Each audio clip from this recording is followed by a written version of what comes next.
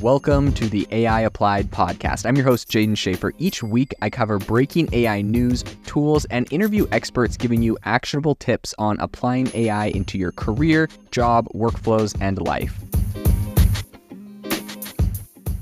Make sure that you go to aibox.ai, link in the show notes, to join the waitlist for our new AI platform. We're going to be launching an incredible platform that allows you to build anything you want with workflows in AI. So you're able to chain together ChatGPT and image generators and audio generators to make really powerful apps for your organization, or you can host them on our marketplace and actually generate royalties from them. So make sure to go to aibox.ai and join the waitlist. In addition, if you like the podcast, if you could do me a massive favor and please leave us a review on Apple or Spotify or wherever you listen to your podcast. This helps me be able to get better guests on here as they check the reviews to see how you guys are liking it. So if you could please do that, I would really appreciate it. Welcome to the ChatGPT podcast. I'm your host, Jaden Schaefer. Today on the podcast, we are going to be talking about why hashtag OpenAI is trending on Twitter. I mean, really, there's like 4 or 5 stories here, but I'm just going to dive into all of them and give you all the latest and greatest in AI news this wonderful Saturday. So I hope you're having a fantastic weekend.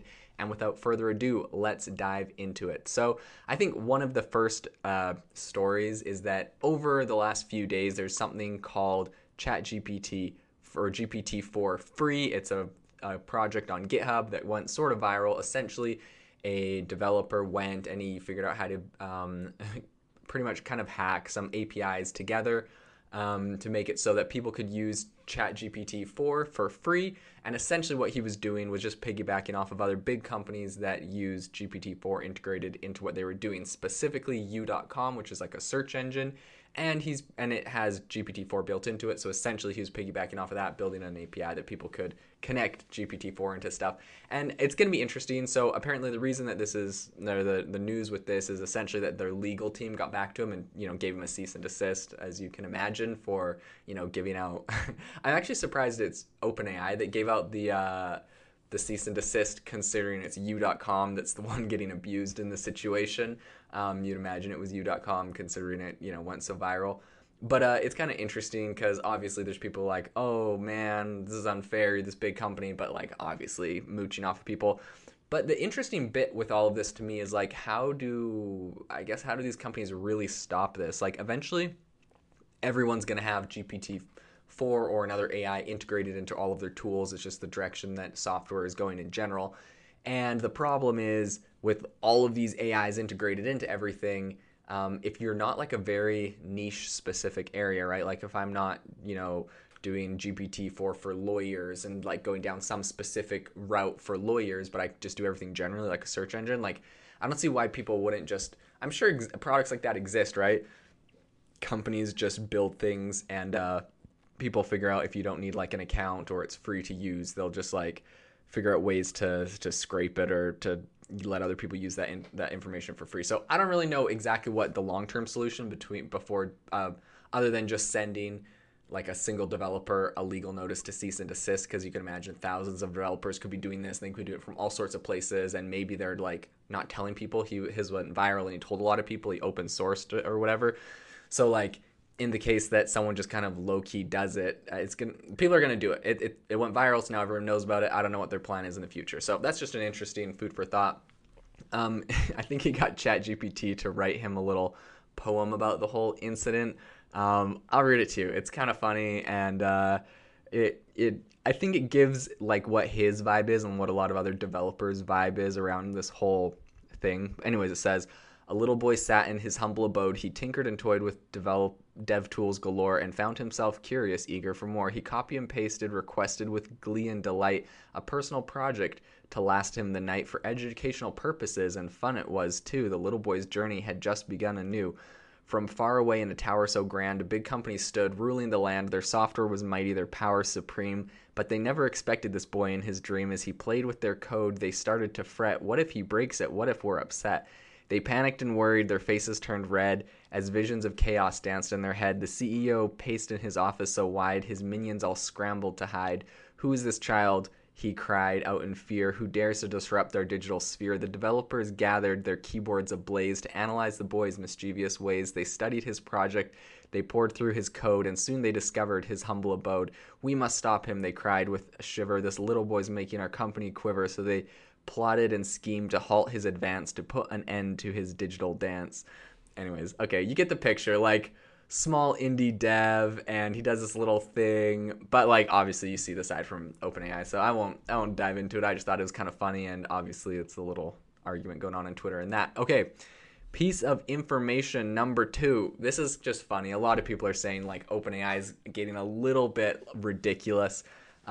There's a picture of a Discord moderator job position posted from OpenAI, where essentially it says the annual salary for this role is $180,000 US. Total compensation also includes generous equity and benefits, medical, dental, vision, wellness support, 401k, 4% matching, unlimited time off, and 18 plus company holidays a year, parental leave, 20 weeks, annual learning and development stipend, $1,500 a year. Okay, yada yada. Everyone's just gawking over the $180,000 a year to be a Discord moderator, right? If you don't use Discord, it's like a chat room, it's like a Facebook group, whatever, and they're just managing people on there. So, people are saying that's pretty massive salary, especially when Amazon just laid off 9,000 people and all the tech companies are laying off people, and then, OpenAI just got their $10 billion from Microsoft, so they're kind of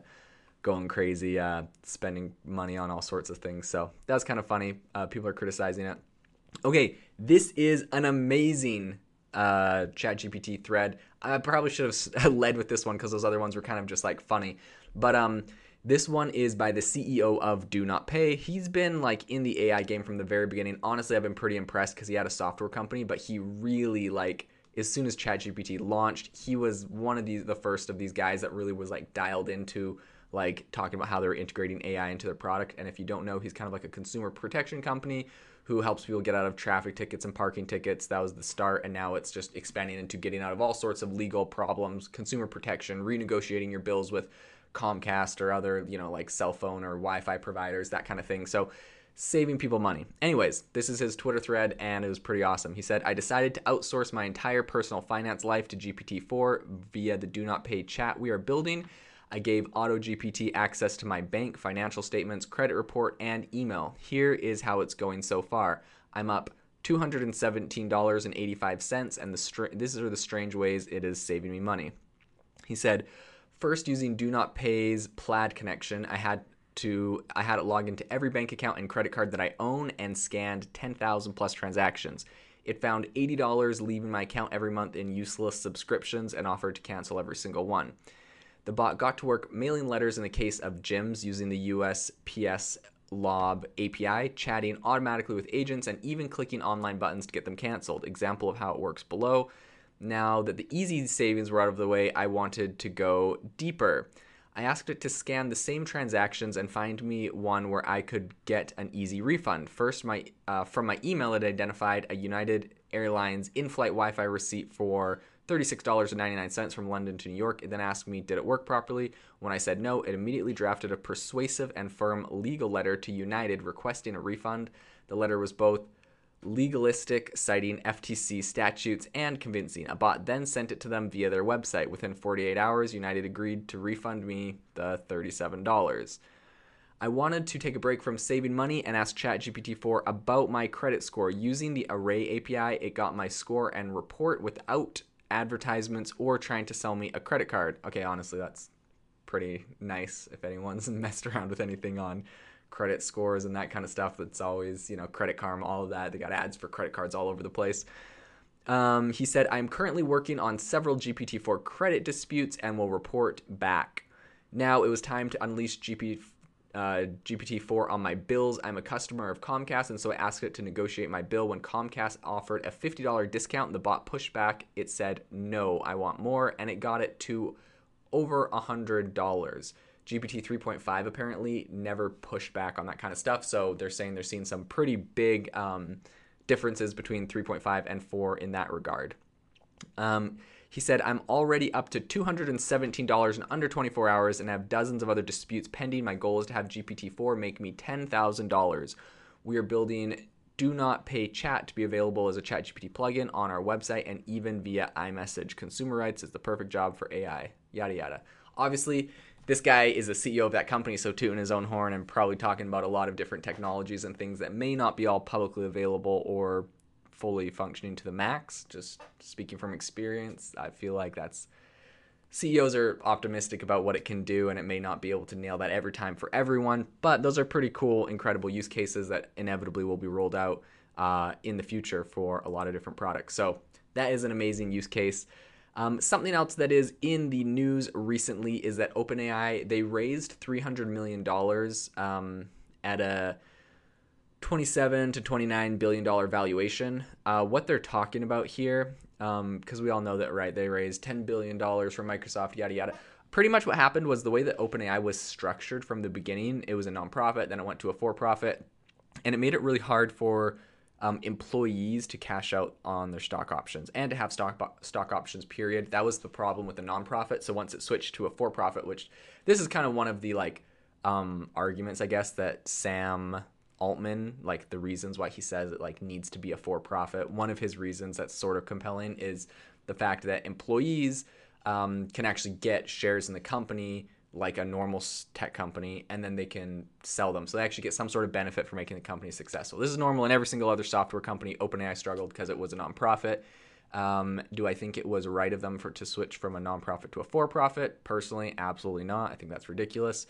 Was it necessary to become the company that they are today? That's up for debate. In any case, it happened, and so what is happening today is that a lot of those early employees are allowed to sell their stock options on the secondary market, and so that I think is where the $300 million came from. I don't believe that was strictly OpenAI raising that money just straight to their bank, although I would verify that. But that's just going on Twitter. Everyone's kind of talking about it. Good for the employees. A lot of people became millionaires, and good for them. You got in early and you hustled and you got your stock options. Then great. One last thing to finish off that's kind of funny. Everyone's talking about AutoGPT and everything it can do. At the moment, right, you need kind of to be a developer to use it, since it's like a GitHub project. AutoGPT, if you don't know, is essentially creating a whole bunch of AI agents that you just give it a task and it can take whatever means necessary to get the task done. So if you're like, save me money, it will just go through a whole bunch of different things to try to save you money, or start me a business. It'll do a whole bunch of research and tell you how to start a business, whatever. Beyond just like one chatbot, it's like, it could be like 100 chatbots. It can open new chatbots and give them new projects and tasks and research. In any case, someone said, I asked AutoGPT to figure out if we live in a simulation. 5 minutes in, it decided it should also develop its own simulations with the potential for creating self-aware or conscious entities. Anyways, and they're like, I messed up. Anyways, it's funny. That's its way of, figuring out if we live in a simulation is to create simulations and I guess compare. But in any case, I mean, it just illustrates the power of AutoGPT. You give it a task and it can take really unexpected turns to achieve what you've asked it to do, which is pretty cool, to be honest, having that sort of functionality. Really impressive for the team over at AutoGPT and all the devs kind of working on that. In any case, thank you so much for tuning into the ChatGPT podcast this wonderful Saturday. Make sure to join our Facebook group, link in the show notes, and also get on our weekly, I know I used to say daily newsletter, and some people have mentioned that I've been slacking, so I can promise weekly, maybe not daily, AI newsletter to find out the latest that is happening every week in AI. We love our Facebook group. We have over 1,200 people on there. So if you are working on anything in AI, have any questions or have experience to share, we would love to see you in the group. It's super active, and I'm always amazed by the projects and ideas, tips, and tricks I see in there. So thank you so much for joining the podcast. Have a wonderful rest of your day, and I'll see you next time. If you are looking for an innovative and creative community of people using ChatGPT, you need to join our ChatGPT creators community. I'll drop a link in the description to this podcast. We'd love to see you there, where we share tips and tricks of what is working in ChatGPT. It's a lot easier than a podcast, as you can see screenshots, you can share and comment on things that are currently working. So if this sounds interesting to you, check out the link in the comment. We'd love to have you in the community.